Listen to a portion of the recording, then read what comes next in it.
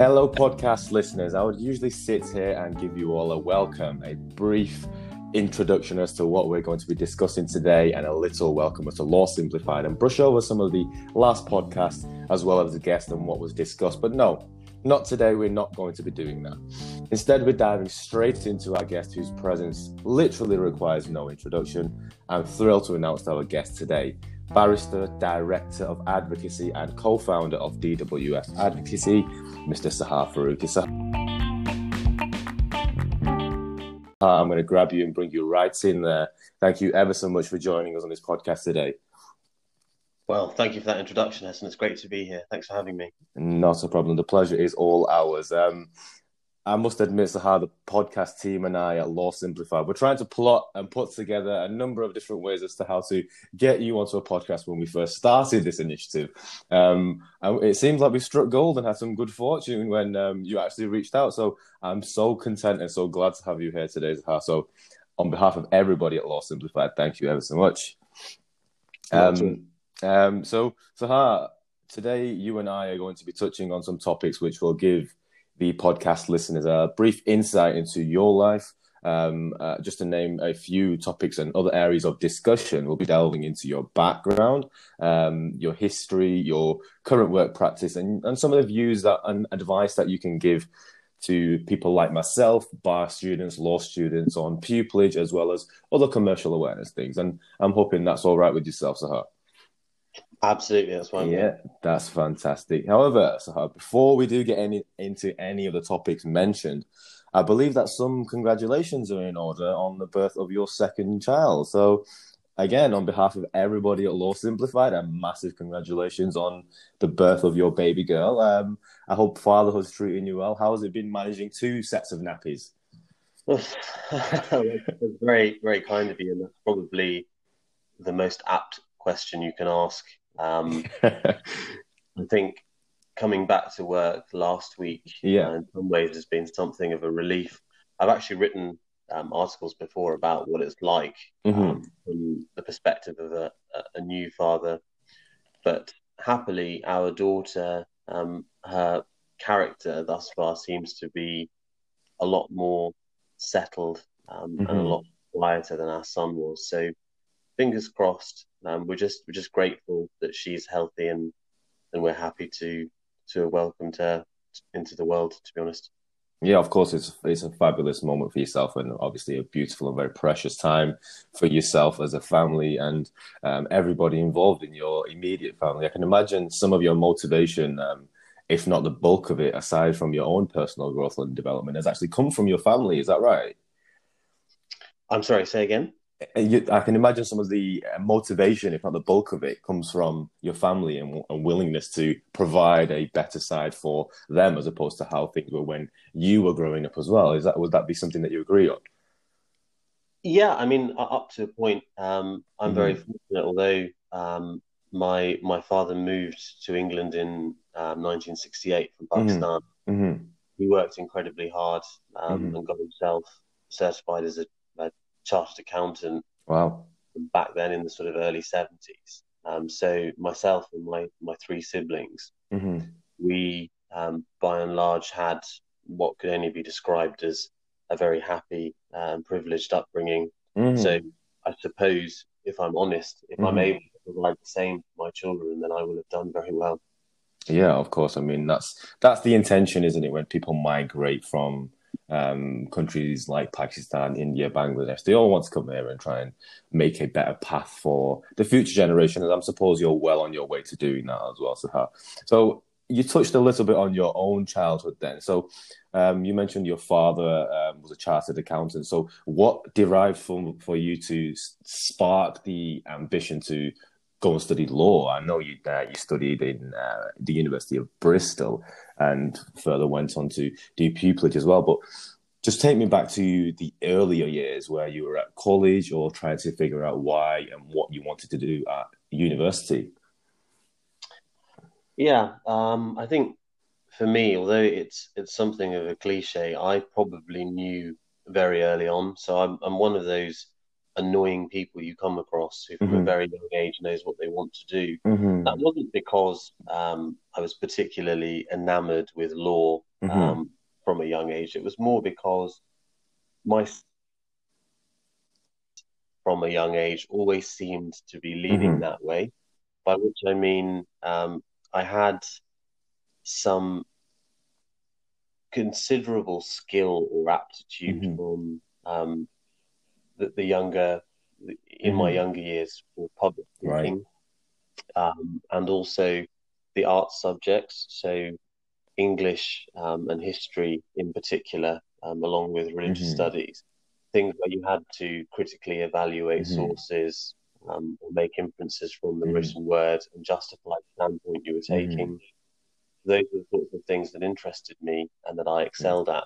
And when you combined those things together, I always cite reading match Mm-hmm. reports at Mm-hmm. school as being a moment where I realised at probably about 6 or 7 years old that actually this is exactly what I want Mm-hmm. to do. That when you combine all of those things together, I came to the conclusion fairly quickly, and probably by the time I was in senior school, so around Yeah. 13 years old, for sure that it was the right way for me to Okay, go. so was that your first first sort of swing at the bat of public speaking, where you were reading these match reports and you thought, you know what, I've got a knack for this. I'm quite comfortable in doing this. Yeah, I mean, I was and am fairly extrovert as a Mm-hmm. character. As a child, I had no compunction about standing up and Mm-hmm. speaking. I think I quite Mm-hmm. enjoyed it. And I was fortunate to go to a school that, even at those young ages, kind of between the ages of sort of probably 8 and Mm-hmm. 12, you're already doing things like debating fairly Right. Okay. regularly. So by the time I got to university, for example, I had been doing debating for 10 Wow. years.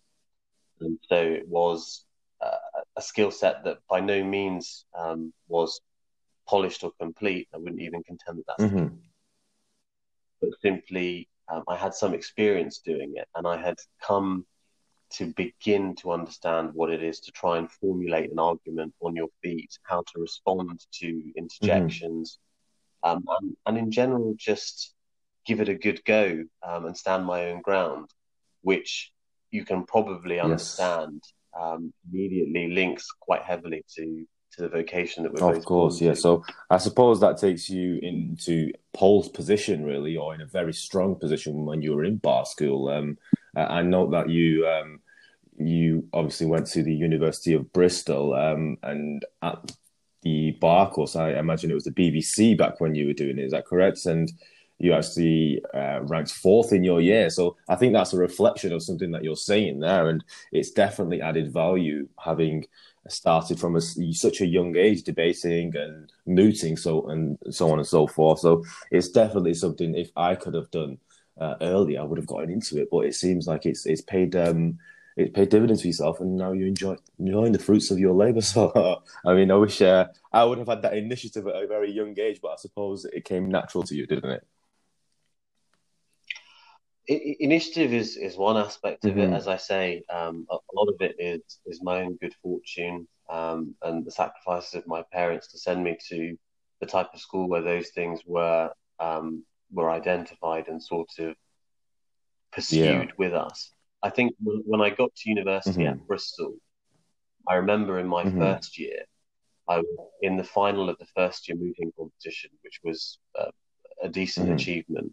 But I was also simultaneously in the final of the debating competition, which was for the entire faculty. It wasn't limited to that first year. And I remember thinking at that point, when I was sort of going against third year law students who at that moment in time seemed to be so Mm-hmm. senior and impossible to touch, it was that kind of moment of realizing that actually it's about who presents their argument Yeah. the best, who is able to answer the questions and withstand Mm-hmm. scrutiny and present overall in a manner which is convincing. It doesn't matter about age or Mm-hmm. standing or social status, any of Mm-hmm. those things. But it was really important. And then, yeah, moving on Yeah. from Bristol, um, although staying within the city, I went across town to the University of Okay. West England and did the Yeah. BBC. You're right, Yeah. as it then was. although I think it's now coming back to 3 letters. It's now called the BVS or Yeah, I think something, it's isn't changed it? again from the BPTC. I've been seeing it on LinkedIn quite a lot. I think they've changed it back to the 3 words. So you did you undertook the BVC at the University of West England. How was that for you? Yeah, that honestly, that remains one of the best Hmm. years of my life. Um, for me, it was kind of gold dust after a year of, or 3 years rather, of academic study, or the academic study Hmm. of law, to proceed to a course that was probably, I think at the time, about 60 or 70% assessed on your Hmm. oral advocacy. That for me was absolutely perfect because um, it certainly spoke to my Hmm. strengths, and it was something that I really, Hmm. really enjoyed because, again, having spent years and years already working on Hmm. that skill, it came naturally to streamline that into the more sort of barristerial Yeah, and approach. it Of course, yeah. alongside throughout Hmm. university, I'd continued mooting as Hmm. well, um, at an intervarsity level. So it was a kind of natural Yeah, and escalation. you actually did receive a number of awards and scholarships, didn't you, Sahar, as well? Uh, you were called to the bar by Gray's Inn, I believe, and it must have been a challenge to juggle things back then in all on one plate. I know now we've got the opportunity to spread the course out of 2 years, and it just allows a little bit more flexibility in the approach to the bar course and managing your own personal commitments. But is that something you sort of wanted to move away from and just get the bar course done and get on your feet and go into practice, or what was that decision for actually doing it all within 1 year, or was the option even available back then? Well, there's a couple of Hmm. things there. Just dealing with that Yeah. that last thing very quickly. The part-time course Okay. was available back then, in sort of Hmm. 2009, so people Oh, were right. doing Okay. it. It wasn't something that I ever Hmm. contemplated because I was keen to simply get it done as Yeah. quickly as possible. But on the scholarships and in general, it's a point that I've made online a lot. And my academic journey through the University of Bristol was such that I focused so much on the extracurricular things because I knew from day one at university, certainly, that I was targeting Yeah. the bar. And I understood within about 2 or 3 weeks, looking at the statistics and talking to third year students who were applying or had Hmm. pupillage already, I understood very quickly how difficult it was. So I focused on Hmm. extracurricular Hmm. things, mooting, Yeah. debating, pro Yeah. bono, law Yeah. journals, legal magazines, social committees, Yeah. all of those things. And at the end of my second year, my grades Hmm. weren't great. So at the start of my third year, I was told it's impossible for you to get a Wow. 2-1. So you need to focus on getting a Hmm. 2-2, a really Hmm. strong 2-2. Because by then, everyone in the faculty knew that I was sort of fixated Hmm. with the bar. And they said, consolidate Hmm. that 2-2 and then see where Okay. you can go from there. And in that final year, I did even more Yeah. extracurricular things. Uh, and I always remember sort of April, May 2009 as being up there with just about the most difficult month of my whole life because I really, really crammed. I was doing sort of 18, 19 Wow. hour days to get through the exams. And then on Hmm. results day, I got a Yeah. 2-1. So I went to go and speak to I can't remember honestly what his position was, but Yeah. essentially the dean of the faculty who said, yeah, you've got a Hmm. 2-1. And it now exists. The way in which you've done it now exists as a Yeah. precedent. And he showed me in that sort of Hmm. spreadsheet. This now exists as a way for somebody to get a Yeah. 2-1 overall. We would never encourage anybody to do it Hmm. this way, but you have done it and you've done it on your own terms. So congratulations. And that is the reason, linking it back Yeah. to your question, that's the reason why I didn't actually apply for any Okay. scholarships for the Ah. bar course, which is one of my Okay. biggest regrets. I probably Hmm. should have done, but I thought I'm never going to get one because my second year grades Hmm. aren't good enough. It's probably just a waste of Hmm. time. What I subsequently went on to do, which you're probably referring to, is get other Yeah. scholarships from my inn at Hmm. other points, which includes, a scholarship pupillage, and I won my INS mooting Hmm. competition, which was also something that came with a scholarship, and I also travelled America with um, some other peers and Lord Justice Coulson, Yeah. as he now is, on a moot tour. So it was it was a really kind of interesting period in Hmm. my life. But the reason why I mentioned that is students ask me so often about Yeah. scholarships and all of that, and I try and tell them that, whilst it's clear that the way in which I did it is not necessarily Hmm. the answer, people do often tell you along the way it can't be done. If I had just accepted that a 2-2 was Yeah. all I could manage, then I probably wouldn't have had the motivation which I did, which was to kind of just force myself to really, really get the best possible Yeah. grades I could whilst developing my Yeah. profile and juggling all of the things that Yeah. you're talking about. So when I came to the Hmm. bar course, that was a relief because it was one straight Hmm. flat year focused on the things that I Hmm. absolutely loved, which was Hmm. oral assessments and Hmm. advocacy. And also, I met a great bunch of people. My cohort was largely made up of people from sort of Commonwealth or former Hmm. Commonwealth Yeah. jurisdictions, Malaysia, Yeah. Pakistan, Hmm. Mauritius. These are all countries that, I've subsequently had the opportunity to either Yeah. work in or work with those people. Some of the people that I studied with are Yeah, so I clients suppose the now. networking So aspect comes in at a very young age, doesn't it? The moment you start networking yourself and putting yourself out there, um, the only, only things that can come from that are good fortune and probably things that are going to benefit you in the future. But just slightly moving away now, Sahar, from your education, and I want to just delve quickly into your working life from the very start of pupillage and following pupillage as well. I noted that there was some change in your area that you wanted to specialize in because I read somewhere, correct me if I'm wrong, that you initially had somewhat of a passion for crime and then you fixed over to the commercial side of it.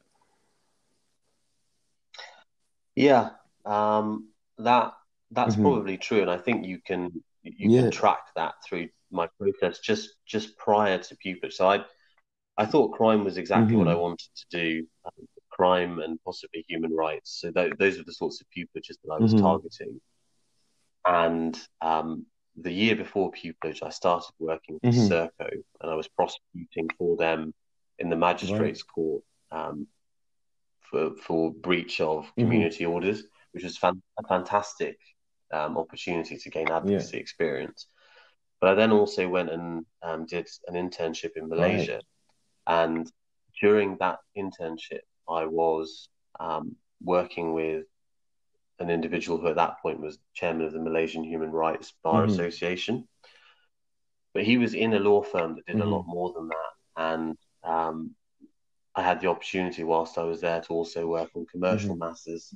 So I was doing criminal matters, human rights matters, Right. commercial matters. And I thought this is Hmm. actually quite Hmm. interesting as well.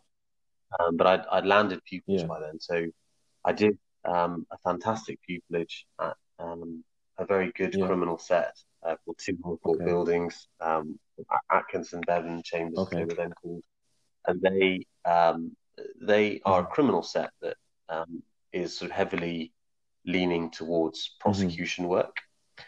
And I absolutely loved it because criminal barristers, juniors in particular, by comparison to their peers, spend a lot more Hmm. time in court than their Yeah. commercial counterparts.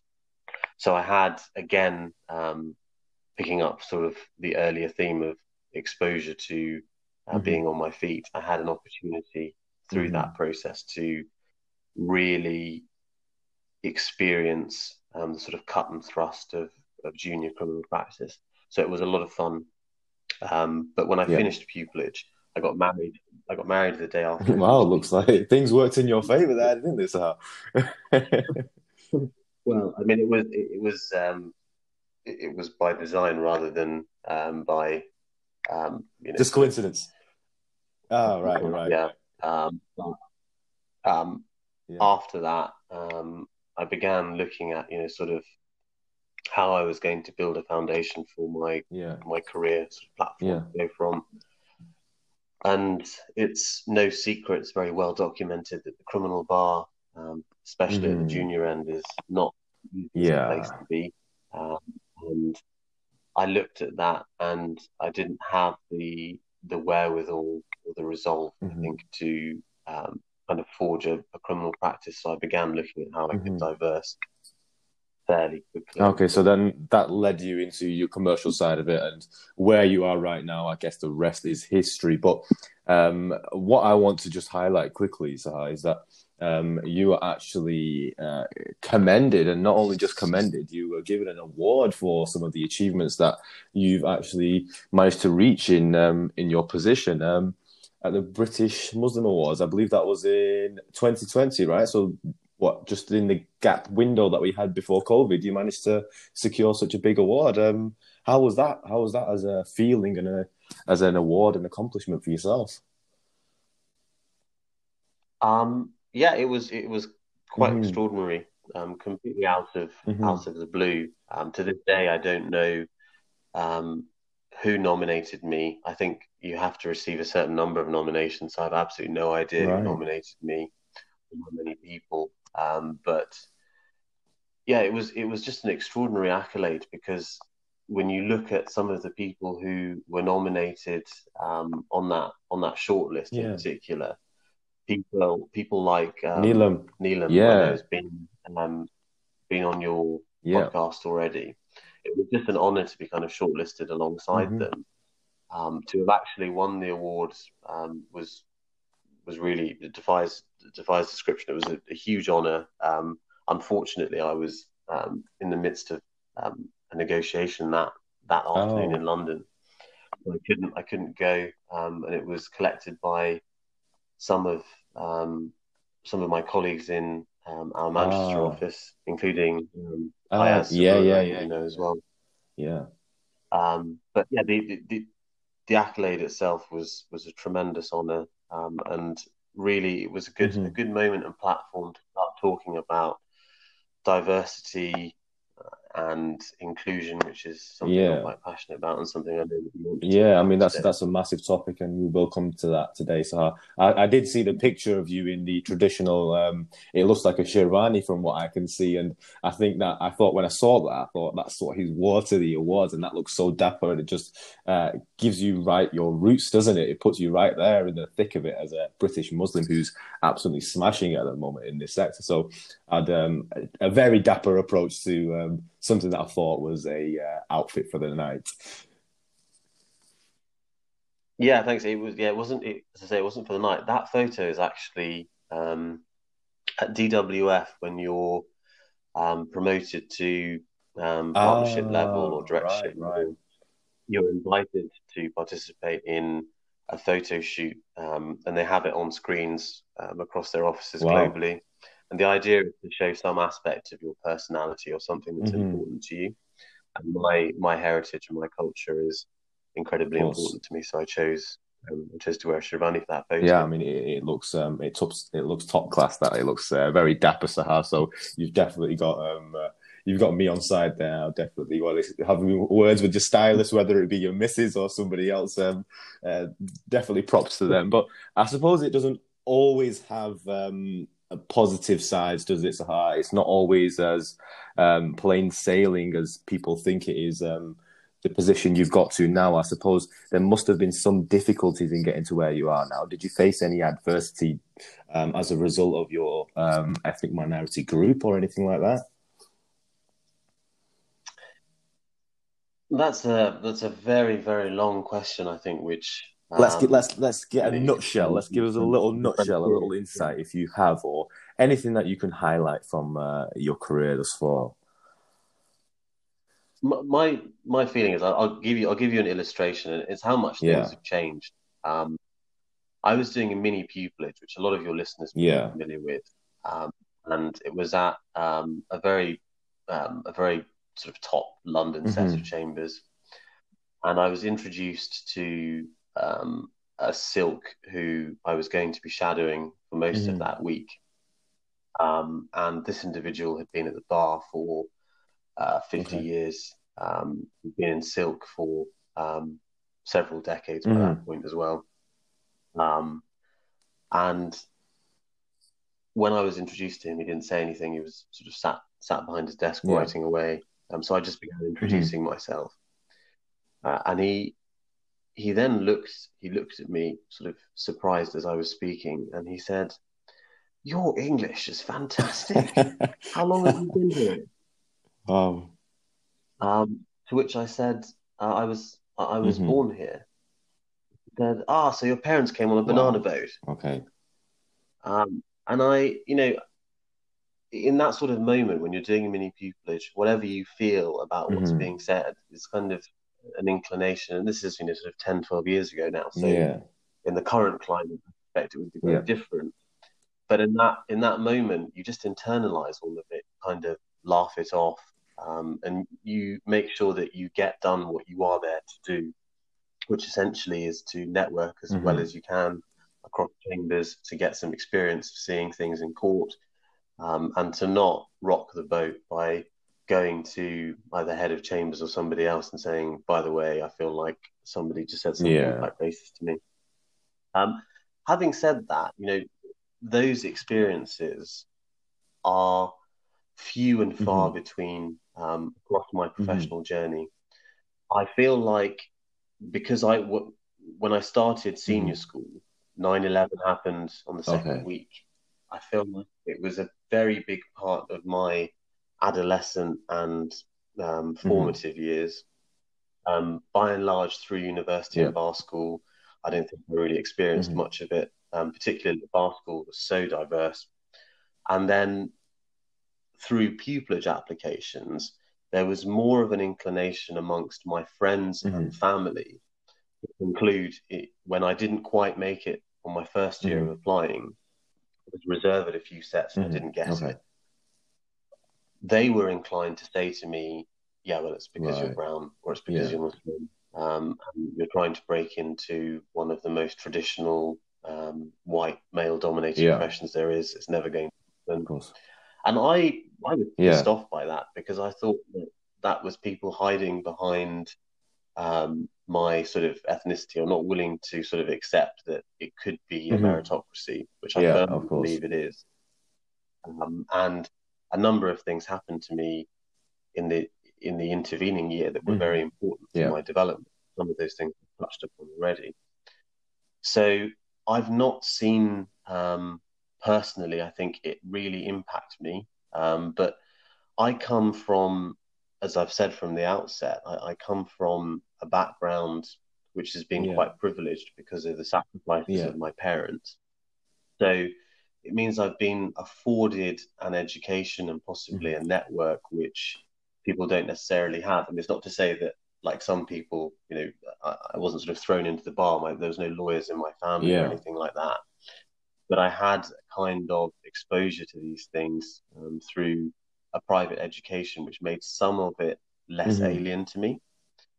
I think as far as my career goes, what I've then seen again is it's not really been Yeah. an issue, but there are moments when you are acutely aware that you are the only minority individual Yeah. in Of a room. course. And that does Yeah. chime with you. What's interesting now is that because of the extensive work I do in Pakistan with clients, I've taken several members of the firm out there to work with clients. And when it's a white male, for Yeah. example, at the end of the day, when we're sort of debriefing in the hotel over dinner, they'll say to me, "Oh, it's really interesting. I've never been the only white person in a room. I've never been a Yeah. minority." And you sort of live it through their eyes, and you think, "Yeah, that's Yeah. how Of I grew course. up." Of course. And what that tells you fundamentally, Hassan, is that there is still a Of need for course. change. That it's still a thing. Obviously, in the last few months, it's been a very, very Yeah. loud Yeah. thing. And events like what happened Yeah. with George Floyd stoke the international consciousness and conscience into kind of furore, which is very Yeah. important, but doesn't necessarily Hmm. last. What we need is for that dialogue to Hmm. persist and for change to be Yeah. possible. It's something that would be Yeah. incremental and sustained, not simply kind of knee Mm. jerk to really horrific, violent Yeah. instances, which people are able to condemn Yeah. very quickly, but also Yeah. Of forget. course. So, to answer your question, I think throughout my Hmm. developmental years, it was something of Hmm. an issue, and I've got examples of that Yeah. throughout it. In my career, it's been something that I'm Yeah. acutely aware of. Overall, I personally don't think it has Hmm. held me back, but I know plenty of other people who feel that Yeah. I it mean, I has. suppose you have to be resilient in your in your determination to succeed, no matter what hurdles come in your way. You just have to jump over them and say, okay, well, this is a problem that I've been dealing with, but we're not going to dwell on it too much. We're going to brush it to the side, brush ourselves off, get back on your feet, literally, and try and pursue your goal. I mean, that's what nearly everyone in the bar course tries to do, whether they come from a ethnic minority group or anybody else. I mean, I had a number of international students on my course as well, so I can understand when you're traveling from a country like Bangladesh. There's a lot of Bangladeshi students, even in my chambers at university, and some of them were made to feel belittled because of the accent, and it's not nice to see sometimes. But I suppose that's part and parcel of the field that we endeavour to succeed in. We have to try and break these barriers, don't we, Sahar? And I think you're one of the examples of people that have shown resilience and determination to get to where you are. And you've done that as well through networking. I mean, I wasn't aware that you'd taken partners and people out to Pakistan. I'm sure that was a very interesting journey as well for them to see, especially being out in Pakistan. Yeah, Yeah, absolutely. That's some of my more yeah, senior colleagues have also worked out in yeah, Pakistan for a number of years. So for them, it's less of a revelation, but for some of the yeah. junior lawyers, my pupil in particular, he's been out to Pakistan Oh, maybe twice, fabulous. um, and he certainly found it very Oh, interesting, very strange yeah. to him, I think, but not necessarily something that, um, if I find a polite way to put it, is not necessarily managed to process the food as much as he Oh, enjoyed right. I it. hope he didn't get ill out Um, there. but yeah, but it's been great, and I think what you're talking about, though, what you're touching on there, is more about rejection Yeah. generally. That's not unique to me. That's the life of anyone going into a profession that's Yes. oversubscribed. The bar is something of a kind of extreme example because it's just so much of a Yeah. bottleneck at entry level. There's not enough pupillages to Hmm. applicants, Hmm. and you have thousands of people Hmm. applying with only a couple of hundred spots Exactly. available. So you're obviously going to get people Of that are course. Of heartbroken, course. and people have to understand that rejection is just part and parcel of Of that course. process. I didn't really experience rejection, I don't think, in a kind of really serious, meaningful Hmm. way until I was um, about 18 and I was applying for Hmm. university. When I didn't get into Oxbridge, which all of my teachers thought I Hmm. would, it was kind of devastating for me. And it was something that took me a long time to Hmm. get over. In fact, I didn't get over that until I won my INS mooting competition against people who were, by and large, from Yeah. Oxford and Cambridge. And I thought, well, actually, that doesn't make that Hmm. much difference. It's about who's best on their feet, who's got the Yeah. best Of arguments. course. And But rejection is something that you cannot yeah. avoid. And if you fear Hmm. it, you'll never be Yeah. able to succeed because judges reject your arguments, clients reject your arguments, colleagues, opponents, of course, are there to reject your Yes. arguments. So if you have any notion about going Yeah. to the bar and you're reticent or Hmm. circumspect about being Hmm. rejected in Hmm. any way, then it's probably not Yeah. for you. You have to understand that it's part and Yeah. parcel of it, and you have Of to be ready course. to embrace it and just make it a companion because it's not going Yeah. away, and you have to work with it and push Yeah. through it. And there are times when you are rejected, and it's important to just learn lessons from it. Of course. I think that's very sound advice there, Sahar, for everybody who's listening, whatever stage you're at. If you're in the undergraduate or the first few years of the bar school or the first year of bar school, that's very informed, sound advice from Sahar, who's got an abundance of experience. Now, Sahar, I want to touch on abundance of rejection, I think. Yeah, of course, abundance of rejection. I mean, I think you said to me, Sahar, when I started using LinkedIn for the first time, and I was very new to it all. And as you can imagine, you're not a very a person that hides well on LinkedIn. So I managed to connect with you quite early on. And I think one of the first things that you said to me was that rejection will be your companion on this journey, no matter what stage you get to. And that's one of the things I remember. And when you just mentioned it, then it just highlighted that thought in a little memory bank of mine. But as we are now talking about LinkedIn and social media, what are your views on effective use of social media and how people like myself can use it to their advantage in going forward and trying to do well, not only just secure a pupillage, but just to try and do well and put themselves out there? I know it's a long-winded question, Sahar, but I'm sure you'll have no problem dissecting it.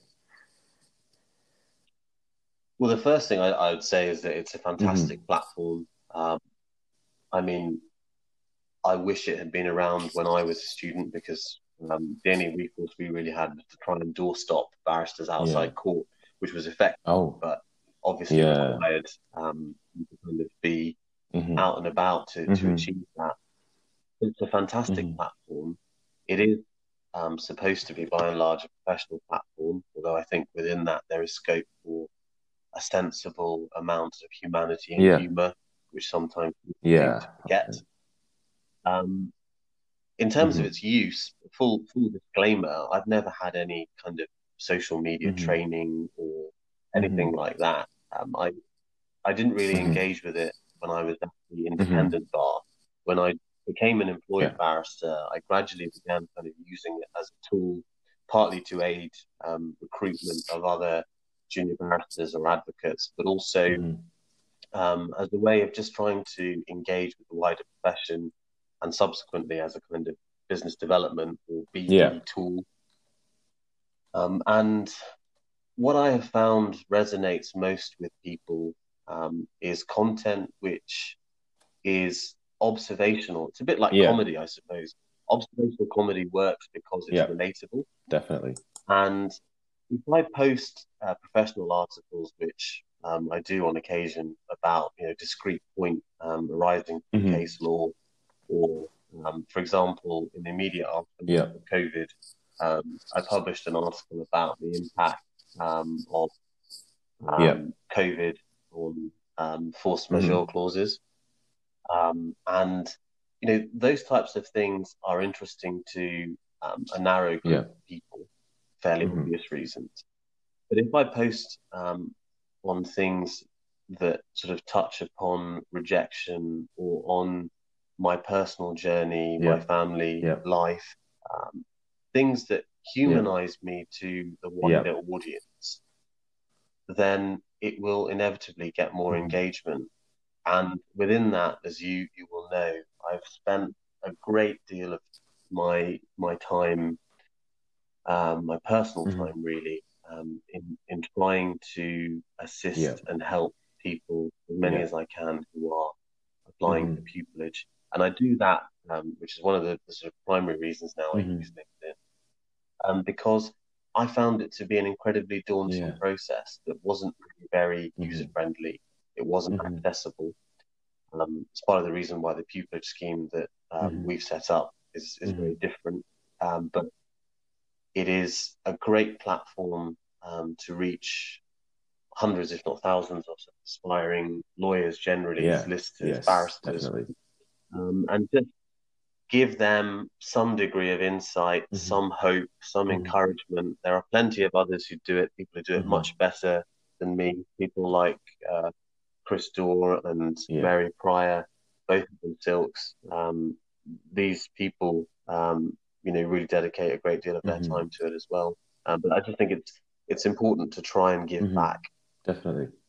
So that's kind of how I use the platform. it has been very successful for generating business, I have to say. There's no doubt about that. And I haven't gone about soliciting in a kind of aggressive way. What happens is that by humanizing myself, by engaging with people, almost organically, or by osmosis, people are drawn to you. They engage you in conversation, and certainly in lockdown, that has then progressed into Zoom conversations and then subsequent instructions. So it really is about kind of selling yourself, but not in a vulgar, obvious way, but in a way that is couched fundamentally in humanity. That's how you'll interact with people. You win relationships with people first, and then you win work. And inspiring and engaging the next generation of lawyers is something that's just important to do anyway. I suppose there's a personal touch to some of your posts as well, isn't there, Sahar? I'm sure you posted, I think not so long ago, on the birth of your second child, a wonderful picture of you all dressed in white, as well as the child was dressed in white as well, which I thought was a very personal and delicate moment to put out there on LinkedIn. But I suppose it shows people that you're not just Sahar the barrister, Sahar the co-founder. You're Sahar who's a dad as well, and somebody who people can relate to as well. So I suppose it adds to the overall little aura that you give off as you're a cool guy, an approachable guy, but you've also smashed it and broke these glass ceilings, as well as you're playing this father figure to two wonderful children. So it's definitely admirable from my point of view, Sahar. And I think you've got the tactics of how to use LinkedIn, if I can call them that. And it's something that I should definitely, as well as other people, take a leaf out of your book. But a more very kind. Just specifically on the tip, something that I have learned is I'm not really sure about hashtags and tagging people and stuff, although I try to do that from time to time. One thing I've noticed is that the way the algorithm on LinkedIn works, the more engagement you get in the first hour of a post, the more likely it is to sort of explode. And if somebody comments on your post within the first hour and you respond, it increases the way the sort of algorithm pushes it out. So it is useful to try and engage. And I generally try to put my posts up at sort of 7:30 in the morning or 8 o'clock. So I have an hour or so to engage with them before my day really gets going. And I can then kind of focus on that. Although sometimes my days is going from very early in the morning if I'm working with clients, sort of GMT. I mean that's a top tip for everybody who's listening. Really, I wasn't aware of the hashtag thing, and I'm glad you raised that. So I mean, some people think, and I'm guilty as part of one of them, to put as many hashtags as possible below your little post, and you think that it's going to get engagement, it's going to get people interacting, but I suppose that's very sound advice again from Sahar, who's absolutely smashing it on LinkedIn as well. But I wanted to touch on a bit more of a somber topic now, Sahar. It was a few months ago, I think, just after Ramadan, well, immediately after Ramadan, the death and the murder of Aya Hakim from Blackburn, I believe she was from, and you actually started a little petition there, didn't you, Sahar? And what was the reason behind that petition? If you just want to spend a couple of minutes just telling why you decided to embark on the petition and what your goal was. Yeah, I mean, at the outset, I'll say now what I said at the time, which is, of course, it's a horrific tragedy. The loss of any life is upsetting and sad, but this one was particularly tragic given Aya's age. She was an aspiring solicitor who was caught in some kind of criminality that resulted in her death by shooting. And when I read her story, as is often the way, I think I was just sort of reading BBC News before I went, and then I couldn't sleep because at the time my wife was sort of 7 months pregnant with a daughter, and it really hit me in a way that I'm probably ashamed to say it may not have done Yeah. otherwise. In contemplation of having a Yeah. daughter of my own, and imagining what her father and parents would be going through. And when I read it, I noticed that the parents had said it was her dream to be a solicitor. So as I lay there, I thought there's got to be something that can be done to commemorate this tragedy. And it seemed to me that a way to do that, a very, very small and insignificant, but still relevant way to mark that tragedy would be to have her added to the roll of solicitors posthumously.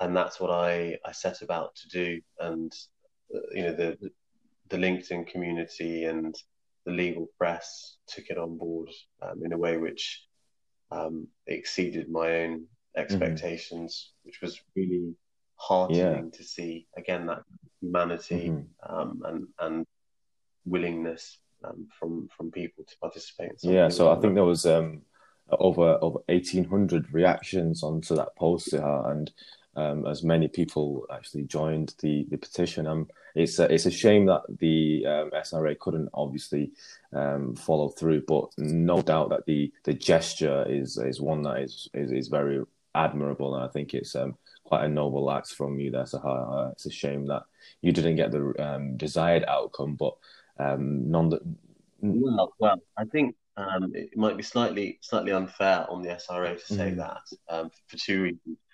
Firstly, in my own naivety of the situation, which is probably what you're referring to, it's not actually possible to posthumously add somebody to the roll of solicitors. Because as I've subsequently come to understand it, because that's regulated by statute, it would require an act of parliament to amend that, which is obviously a separate type of petition, which I didn't launch. The second thing is that the SRA were very quick to engage with me directly. And I've been still am in direct conversation about it with the president of the Law Society, Simon Davis. And there are certain things that are afoot at the moment between myself, Aya's family through their representative, and the Law Society. I think it would be remiss of me at this point, because they're still working out the details, to go into exactly. Yeah, of course. But suffice it to say, the SRA has been engaged in this from the outset, and once they recognised, or rather, once I recognised what I was seeking to do wasn't possible, and graduated our thinking beyond that. They've been very keen to do something which, as I've said before, sort of marks this tragedy in an appropriate way. So there are still things afoot, and it won't be left undone or unsaid. There will be definitely something. I mean, I wasn't aware of that, Sahar. I still think that's a wonderful gesture. I'm glad that's come to light, and you're able to share that. I'm sure many people will join me in paying tribute to Aya Hakim as well, who was a university student at Salford, which is just on the outskirts of Manchester. So a very somber topic, but nonetheless one that needed discussing. Okay, so now, Sahar, I just want to touch on a few more topics. I am conscious of the time, and us being us, I think we're just engaged in this chatty conversation, and we've gone off and had a wonderful chinwag. But now I want to get into some of the work that you've been doing, Sahar, at DWF. I know you're involved in a lot of international work and arbitration, but on a day-to-day basis, what is it like being Sahar Farooqi at work, or in a full weekday? What goes on in your life? Yeah, I mean, the role is inevitably varied because it's client-led, as most instructions are. But DWF Advocacy is a very interesting vehicle and project. As far as I'm aware, although there are variations on it, we're probably one of, if not the only model out there that does what we do. So my day-to-day is a combination of the management of that business together with my own practice. Pausing there for a moment to discuss what the business is. It's most easily understood as chambers. The difference is that we have barristers, but we also have advocates. Advocates are individuals who are post BPTC, but pre-pupillage. And many of your listeners will be familiar with other organisations where it's possible to do freelance work. Our advocates are employed, so they're salaried, and they have the opportunity to do a whole range of work across all of our practice areas, including areas where rights of audience don't apply. So, for example, before employment tribunals where you don't need rights of audience, or in the context of international arbitration where you don't need rights of audience either. So there is possibility for them to do all sorts of interesting and varied work, which isn't necessarily available elsewhere. We're also clerked centrally by 4 clerks who are based in Liverpool and Manchester. We use the same software to manage everybody's diaries that chambers do, and all of our barristers and advocates have busy practices in the various areas that they're involved in, specialise in. And the difference, I suppose, to chambers is that we're all employed, and we are part of, we're a subsidiary company of a much larger legal entity, which is an international player in the legal services market. I know you said that you've you've worked in places like Malaysia, Pakistan, Singapore. Do any of your your advocates and your pupils? I know you said you took a pupil out to Pakistan, but is that going to change? I know I'm dipping into a different subject now, but post Brexit, what are going to be the implications of that and on your practice in these other countries, Sahar? Well, I don't really see Brexit having a massive immediate impact on international arbitration. Certainly when it comes to things like enforceability of awards in the domestic courts, I don't see that being an issue. It's more likely that COVID is going to have an impact because it has had an immediate impact in a way that Brexit hasn't.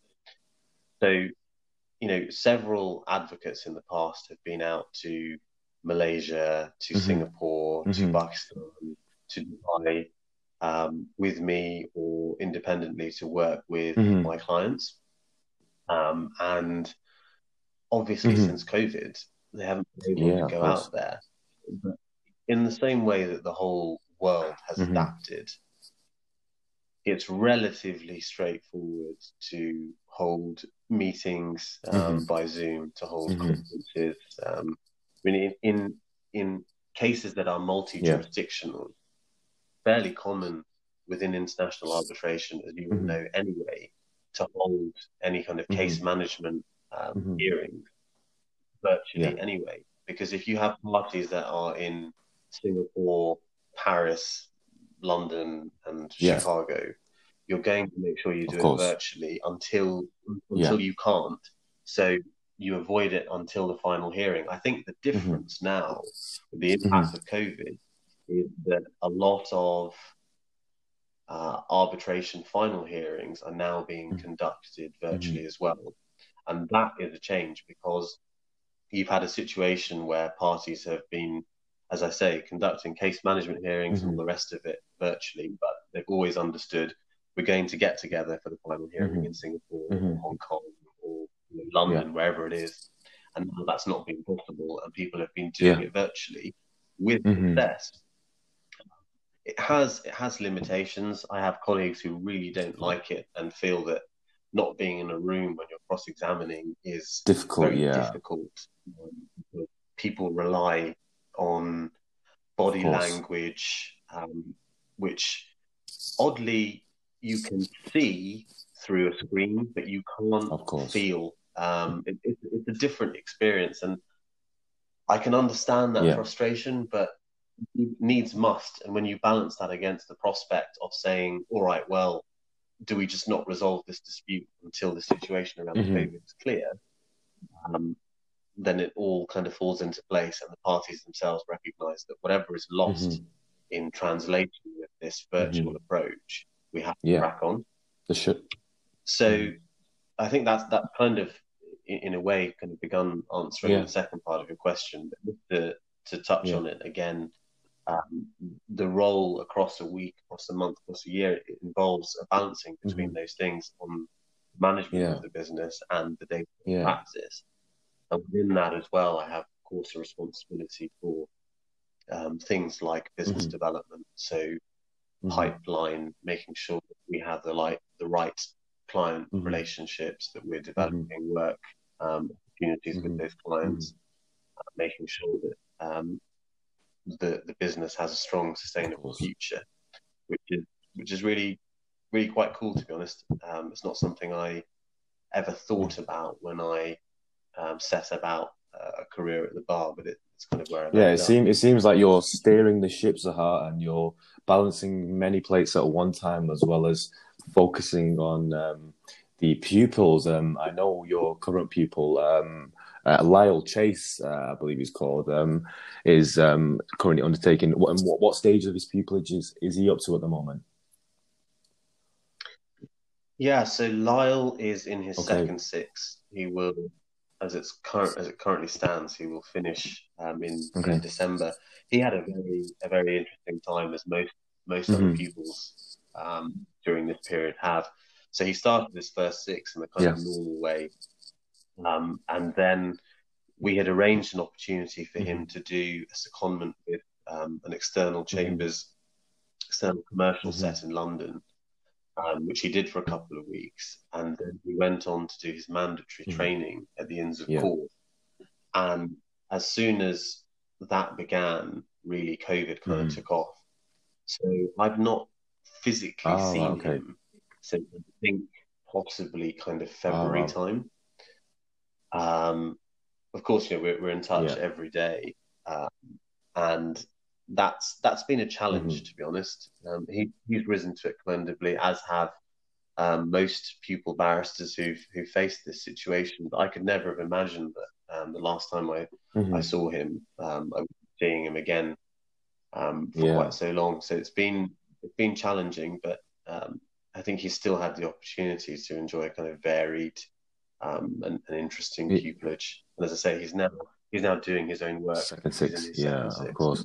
So a question that many people will want to know the answer to, Sahar, in regards to pupillage at DWF is, what is it? What's the one thing, if you could put down to one attribute, what would it be that you are looking for at DWF Advocacy for a pupil? One thing is, okay, let's limit to three main things that you think, because this is a question that I'm incorporating into our agenda as well. That was directly sent to me on LinkedIn. And the question says, what's the one thing that people at DWF are looking for in terms of pupillage? But let's give three, just to give a bit more of a fuller approach. I think the thing that sort of matters most, because by the time somebody's interviewing for us with pupils, which is the same anywhere, frankly, they will have satisfied the marking criteria, and therefore at least one or two members of the panel, they deserve to be in the room. That's one of the things that I think applicants often forget. By the time you're invited for interview, on paper, an assessment has been made that you have all the right attributes. You're not lucky to be there. You're not fortunate to be there. You're there on merit and merit alone. And when you walk through the door, then you've got to kind of own it. So I think one of the most important things from my perspective is that the person is a human being. And that sounds ridiculous, but I don't want someone who is, academically outstanding and a completely brilliant lawyer, in every way exceptional, but has absolutely no functioning personality. Well, ultimately, you still have to work Yeah. with clients. And, you know, taking Lyle as an example, there have been occasions where I've asked him prior to COVID to meet with clients, Mm-hmm. someone who's capable of doing that, who has the Mm-hmm. personality to do that, Yeah. and is comfortable doing that. Yeah. And fundamentally, I have to work with the person, or whoever their pupil supervisor is has to work with them. So Yeah. they need to be a human being, Mm-hmm. and that's really, really important. Mm-hmm. Then I think the second sort of aspect for me Mm-hmm. in my line of work is commercial awareness. Mm-hmm. Commercial awareness, of course, is a kind of umbrella term which is very topical. But for me, really, what commercial awareness means is that the person understands on a base level Mm-hmm. what makes a law firm like ours, what makes a legal business like ours tick. What are the sorts of metrics that mean you will be successful? Mm-hmm. How do companies measure their own success? Yeah. How can we enhance that? Or Mm-hmm. as lawyers dealing with litigation or disputes, Yeah. how are we able to protect that or Yeah. ring that? Yeah. Because by and large, when a client is facing a dispute or Yeah. bringing one Mm-hmm. resolution, Mm-hmm. it's almost always about it's almost always about rights and remedies, but it's Mm-hmm. almost always about money, Yeah. and finding out why that money is important, why they're entitled to it, how they can protect it, and Mm-hmm. understanding how best to protect that. If Yeah. you go into it with that mindset and you can recognize that and you can see patterns around that, Yeah. you will understand in a wider way that every aspect of our relationships with clients and how we conduct ourselves as a business is Mm-hmm. couched in commercial awareness. Yeah. Definitely. So that aspect is obviously very important. And I think the final aspect, which is no less important, is about a person's ethical approach to things. Yeah. It's obviously something that comes up in interviews. Sometimes people are given ethical scenarios, Yeah. most of Definitely. them are artificial constructs which Mm-hmm. rarely actually occur. Mm-hmm. But day to day, you need to be sure that the person you're dealing with is trustworthy. Yeah. It's one of the reasons why dishonesty is an offence that the BSB treats as incredibly serious, Yeah. such that the starting point for a finding of dishonesty is to Mm-hmm. be barred. Mm-hmm. So, being somebody who conducts themselves ethically, who is honest, is very, very important from my perspective, Mm-hmm. because I have to deal with the individual, Mm-hmm. but also Definitely. for them to have a sustainable future as a practitioner. They Mm-hmm. need to be able to conduct themselves Mm-hmm. openly, honestly, and be able to adhere to those sorts of standards. Yeah. So, although inevitably, when I actually sit down and think about it, I'll probably formulate these points differently. I think being a human being is something which is incredibly important, Mm-hmm. and that kind of is the thread that runs through all three of those things. But being a human being, commercial awareness, Yeah. and dealing with things ethically, those three are probably at the forefront of my mind when we're interviewing pupils. Yeah, I think that's definitely something I can agree on as well. You need something more than just academics, don't you, Sahar? You need to be able to get on with the person. You need to have some sort of rapport with the person, as well as the academics to back that. So somebody who walks the walk and also talk the talk as well as that. So I think what we'll do, Sahar, is we'll tag a little Legal Cheek have done a very interesting and informative article on commercial awareness. and we'll tag that onto the bottom of this post when we do put it out there as well, just for the people to get to grips and understand why commercial awareness it's imperative, really, isn't it, in this field. And I think that also touches on some of the topics of discussion, guys, that we were going to discuss. Sahar's nailed part 3 of this podcast. I just with commercial awareness, it's such an umbrella term. It's very difficult to define, and I know people are constantly trying to understand it, and they are, to some extent, it's a bit like nailing jelly to the wall, because it is difficult to define. But from my perspective, because I get asked by solicitors and barristers alike, to me, if I was asked it in an interview, particularly at a law firm, it would be about saying to the panel, or saying to the individual asking the question, I understand. We were just discussing the importance of commercial awareness and it being an umbrella topic. So I do crack on with that. Sorry about that. That's all right. I was just saying it is one of those things that is an umbrella term that's very difficult to define. But when people ask me, it's often aspiring solicitors as well as barristers. And I think what you've got to try and do is put yourself in the shoes of the person who's asking you that question. Particularly if it's the partner of the law firm asking you a question about commercial awareness. I would be inclined to almost answer it from their perspective and talk to them about how you can appreciate that the assessment they are making is not just on the qualities that you possess and whether you're a cultural fit, but also on what their return on investment is going to be like for somebody with your credentials. And when they're finished doing all these interviews today, when they go back to their desk and the various matters that they've got to deal with for their clients, they've got to consider at every single point whether they're adding value for their clients, and how best to protect their clients' interests, which boils down to financials.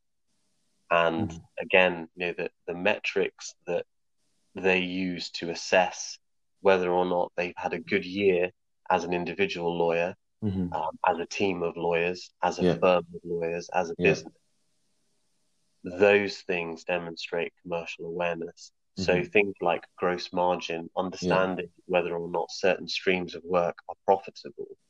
Those are the types of things that if I heard somebody at entry level or someone applying for an entry level position talking about, I would be extremely impressed. Because that tells me that you have really researched beyond simply statistics that are available on the website and understood how we classify ourselves as having had a good year. Yeah, definitely. So it goes beyond the just a quick Google search. It goes beyond just being familiar with what commercial awareness is. It goes deeper than that and into the intricacies of actually the figures which matter to keep firms and chambers moving along. Is that right? Isn't that right, Sahar? Absolutely. Yeah. Those figures are available in the context of law firms, but you've got to understand that even in chambers where you're dealing with independent practitioners, they are obviously going to be people who have to be commercially aware. They have to be commercially aware within the confines, of course, of things like the cab rank principle. They have to be commercially aware about how their practice is developing, because if they aren't, and I'm talking obviously now in a sort of civil commercial context as opposed to necessarily publicly funded work. If they're not commercially aware about how their practice is developing, then it won't develop full stop. So they have to be looking at what's being charged, how it's being charged, whether they're adding value for clients, and then delivering for those clients, so that clients will then look at them as somebody who adds value, and they will look at them as someone who, when they're in the midst of a dispute, is their go-to person to protect them and to protect their interests. So it's about what you can bring to the set of chambers, isn't it? What's going to add value, and that's one of the things that you mentioned in the top three of being commercially aware. I think that's something that many people will listen to, and once they hear this, will possibly direct their attention to being more commercially aware in whichever legally sector side they find themselves in, whether it be the solicitor role or the bar role. I think commercial awareness works for both, doesn't it? Yeah, absolutely. But it is heavily intertwined with the first thing I identified, which is being a human being. Human being, yeah, If you definitely. want to actually have a conversation with people, if you want them to like you, you need to have something to you, something about you that is fundamentally and basically engaging. Beyond that, once you've begun the engagement, then of course, when it comes to business, they want to know that you understand and speak their language, that you understand what's important to them, and you understand how to protect that. Clients want to know that you're likable, and once you've got over that, then that you can really do what needs to be done for them. Definitely. And those two things are really, really important, along with what I also said, which is someone who's conducting themselves in an ethical way. Yeah. So the top three things there, guys, who are listening, although these work in conjunction and separately as well, you need to have a personality, you need to be a human being, being commercially aware, and having an ethical side to you, which perseveres and prevails over everything that you do in terms of your work. Now, Sahar, we got a lot of engagement on LinkedIn. I got tons of questions. I think I got over a dozen questions. Fareen also got a few questions put to her, and I'm sure your comment section on your post was filled with questions.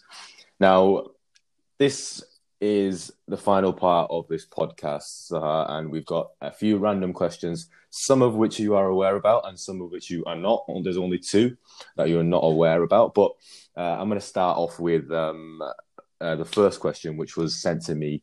It was actually sent to me by a BPTC student studying in University of West England. So he says, what is Sahar's biggest achievement and most difficult challenge to date? It's a tough one because I don't tend to dwell too much on the achievements. I suppose the transition, finished my criminal pupillage, and I decided I wanted to diversify my practice. I was trying to apply to other sets of chambers, commercial sets, for example, and it dawned on me very quickly that actually it's not easy to do that at all. You might think once you're qualified as a barrister, you can then really quite easily diversify your practice, but it's not easy to do at all. So I started doing general civil work, and then at DWF for a couple of years I was doing general civil work before I really broke into initially sort of domestic commercial chancery work, and then ultimately specializing in international arbitration, which is what I had targeted. That was a big journey and a big achievement, which is not very common for people to do, and one of which I'm proud. But alongside that, then setting up the structure and the business that we talked about, to now, our accounts for last year show revenue of 1.9 million. So I can't say it's a multi-million pound business, but we're pretty close to being a multi-million pound business. That's a massive achievement. And that's a significant achievement. Yeah, I bet that's something to be proud of, Sahar. Your hard work and everybody involved at DWF Advocacy. I think when I first heard about DWF Advocacy, Sahar, I think it was yourself and was it Jonathan Robinshaw?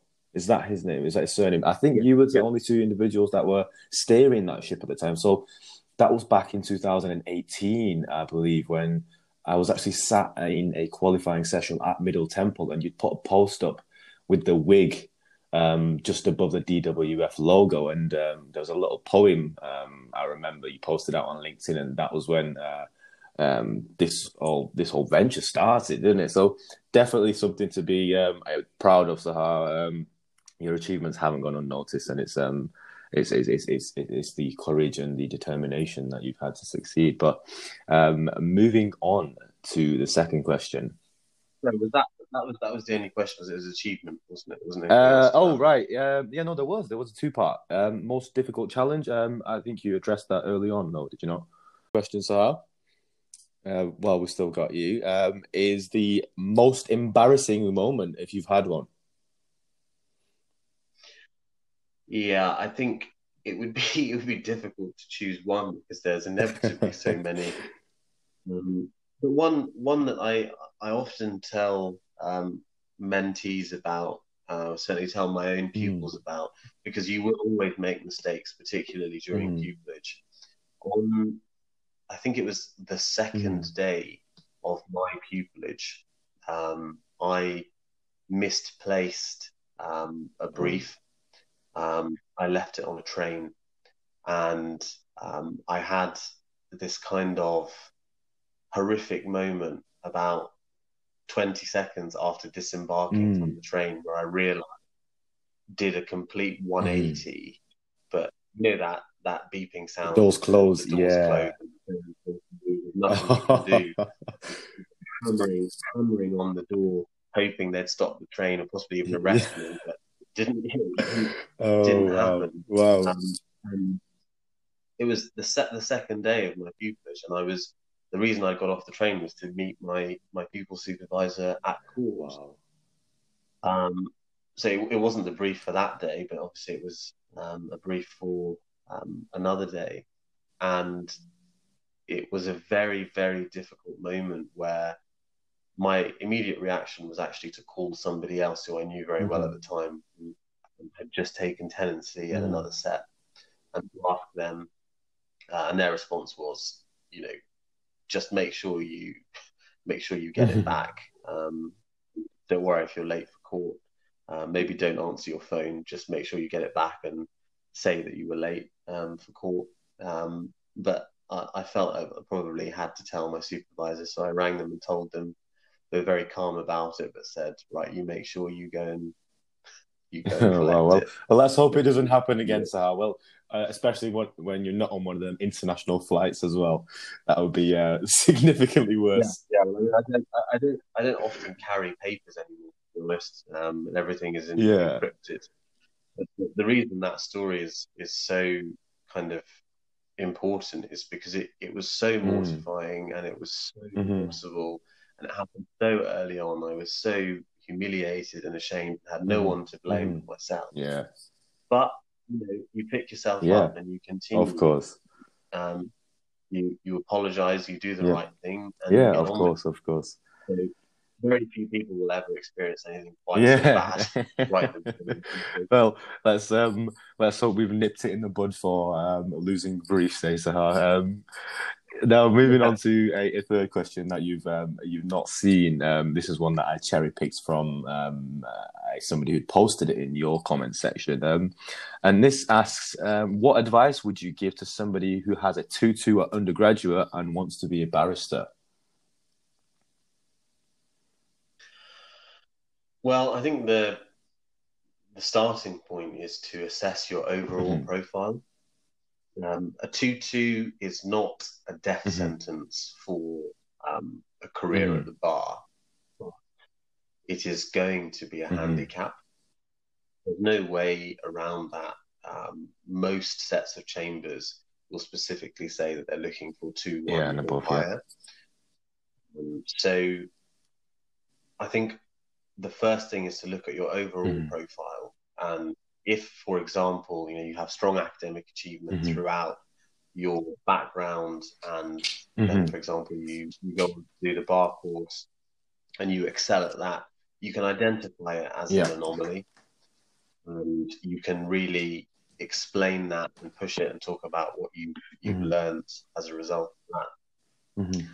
I think you also have to, with a 2-2, recognizing, as I said, that it's a Mm-hmm. handicap, you will need to make sure you push yourself mercilessly into extracurricular Yeah, definitely. activities so that you're really nailing those, but also showing that you've got aptitude Mm-hmm. for it. It's not enough to then Mm-hmm. do them because as um, as everybody does them, you've got to really try and excel at the mooting, the debating, the Yeah. pro bono, Yeah. all of those. And people with a 2-2 often look at it as, well, I think the solution is to do a master's. I struggle with that because I don't necessarily see that adds much, especially when people do a master's that's focused on something which is not strictly relevant to what they're then applying for. A master's is something which people with a 2-2 often use as a way of what I've talked about previously, of just sort of demonstrating that actually that achievement was an anomaly. And if you're going to do that, it's a very expensive way to do it. It may not necessarily add that much. So overall, the advice to someone with a 2-2 is to kind of begin looking at their application holistically, and trying to work out whether or not they think they can properly and successfully manage their way through what will be a very difficult recruitment process. It can be done. It has been done. People that do it tend to, in my experience, have something else on their CV. Often it's people, and it may just be that these are the people that I've come across, but often people with a 2-2 who have gone on to pupillage and practice, had other careers elsewhere. So I'm not sure how useful that is as an answer, but I think that probably... I think it's a very reasonable answer, Sahar. It makes sense to try and somewhat level the playing field in terms of your academics and doing extracurricular activities, getting involved in the mooting, the debating, and especially if you're going to get onto the bar course, you need to make sure that you excel on the bar course and not just come out with a competent. You need to try and surpass any expectations that you have, which may have been set because of your 2-2. So I think that's something that people will listen to, and if there are any people out there, will probably take that on board as well. But now moving on to the final question today, Sahar, and I know this podcast has it's very deep in conversation and we've discussed a lot. But just to round up now, Sahar, there's a question which was put by the same individual, and I thought it was quite an interesting question because I'd like to know the answer to this as well. So the question reads: how much of your time is spent drafting as opposed to undertaking advocacy as a director? Well, I mean, that's kind of led by the practice area that I'm in. So international arbitration is often, depending on which area you're involved, documentary, and there can be, subject to the rules and what the parties have agreed, multiple exchanges of pleadings throughout the process. Actual advocacy, again, you can imagine in complex cases where the claims span hundreds of millions of dollars and counterclaims of similar values. The parties are engaged in correspondence and pleadings a lot of the time, which is interspersed with the occasional hearing before a tribunal to discuss a specific issue, or, for example, if limitation has been set down as a preliminary issue, things like that. So I think for me, it's probably something like 80% papers, 20% advocacy, which is interesting. We've kind of gone full circle from what I was talking about at the beginning when I was saying criminal practitioners definitely in court probably 80% of the time and 20% of the time drafting. But for other people within the business who don't do the type of work that I do, who have a more broad sort of civil practice, one of our barristers who does predominantly civil and chancery work, for example, these people will be probably more 70-80% advocacy work and 20-30% papers. So it varies, doesn't it, dependent upon the case that you're dealing with and what's required of you in that moment of time. So there we have it, Sahar. They were the questions that we had from people on LinkedIn and social media. Of course, we apologize that we're not able to get all of the questions out there, but the ones that we have picked have been the ones which we cherry picked and thought would allow some informative advice to students, and as well as a little insight into what yourself and your whole ship at DWF do on a daily basis. So we've discussed today, Sahar, a number of things. A little intro to you, your background, pupillage at DWF, commercial awareness, the Black and ethnic minority group topic as well has come up. We've got more a personal touch to who you are, and we're so grateful to have you on this podcast, Sahar. It's been a pleasure to speak with you.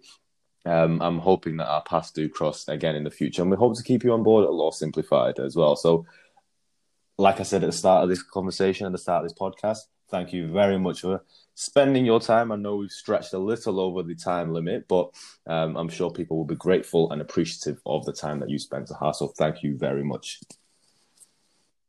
As I said, thank you very much for having me. And I'm a big supporter of what you guys are trying to achieve with Law Simplified.